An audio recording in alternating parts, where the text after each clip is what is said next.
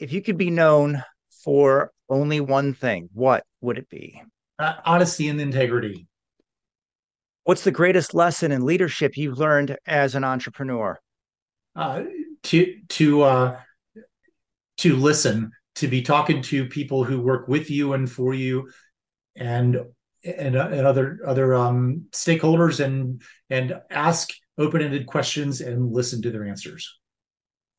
Personal characteristic has been most pivotal to your success? Uh, my ability to uh, dial in technical issues, numbers, and being able to translate them to real life outcomes and experiences. All right, so let's take it up a notch. Here's my random question stack. So just tell me when to stop cutting this deck, and we're going to take Oh something. no, I'm just kidding. No, I'm just kidding. Okay. Ready, ready when you All are. right.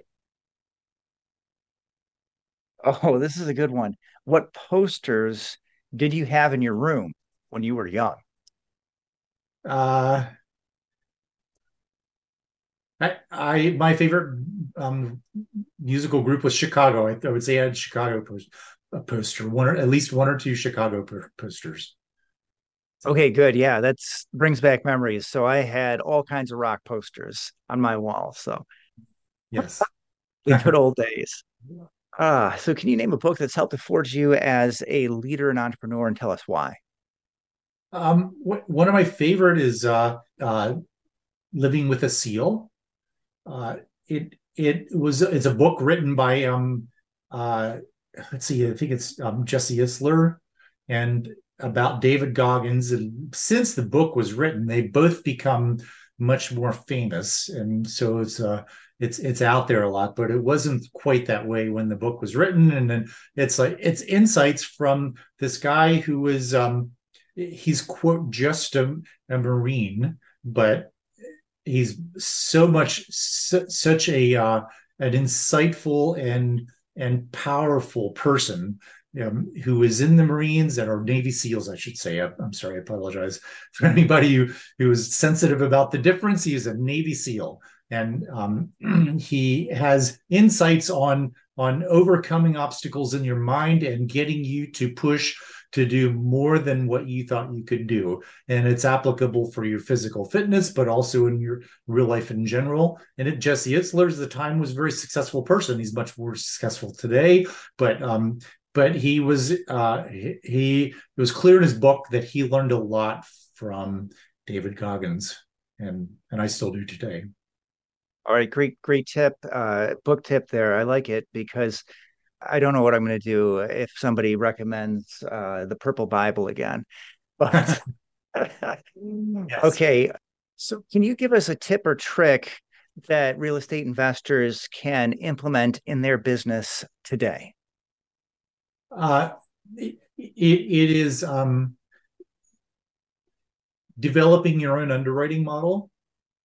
May, if you've got any degree of skills with a spreadsheet, and you really need to in real estate today, you don't have to be a spreadsheet pro, but take some classes. There's a ton of free online classes for Microsoft Excel. At least that's the one that I use. Learn the spreadsheets, then take the underwriting models from your favorites. Who there are a lot of free versions or nominal cost versions out there from experienced industry gurus, people who teach and train, and these are great underwriting models. Then develop one of your own. Take the concepts and ideas from it, because that really helps you understand the issues with your deal, the strengths and weaknesses of an offer that you might make. Couldn't agree more. I think you got to stay in your lane and know what value you provide. Decide what role you're going to play, but everybody should be an underwriter to some extent. I wonder if we can go for a bonus because I've heard you speak eloquently about the importance of really knowing your neighborhood. And could you say a couple words about that? The importance of and how do you do that? Yeah, yes, there are lots of ways of finding that out. I mean, I learned early on when I sold properties down the street. I mean, a half an hour away from me, I bought properties that were 3 hours away. And so my job changed from managing the property to managing a property manager. And once I was doing that, I was in conversations with them. I realized I could buy anywhere in the US. I didn't have to drive to the property. And so then I started looking around and it's like, you got to find an emerging market. You got to find a market with various attributes, and once you do, you're looking for things about the neighborhood. You want to do learn as much as you can beforehand about the neighborhood. You have to know what kind of homes and businesses are around it. You have to know what's being going on development wise around it. You can learn that from other people, property managers and real estate brokers in the market. You have to learn a lot about it, the demographics, cost of housing, income levels, population growth, job growth. There are online resources for all of this, of course, but and then you really have to visit it. You have to be showing up and driving the area and learning what's going on around there. That's the neighborhood aspect. There's a lot of other things that you need to look at before deciding to buy a particular property. Like what are the rents nearby and compared to the rents of this property. But getting to know that as much as you can online and then making a visit, I would say there are the key principles there. Excellent. Now, can you send us out with a quote to help forge our listeners as leaders and entrepreneurs?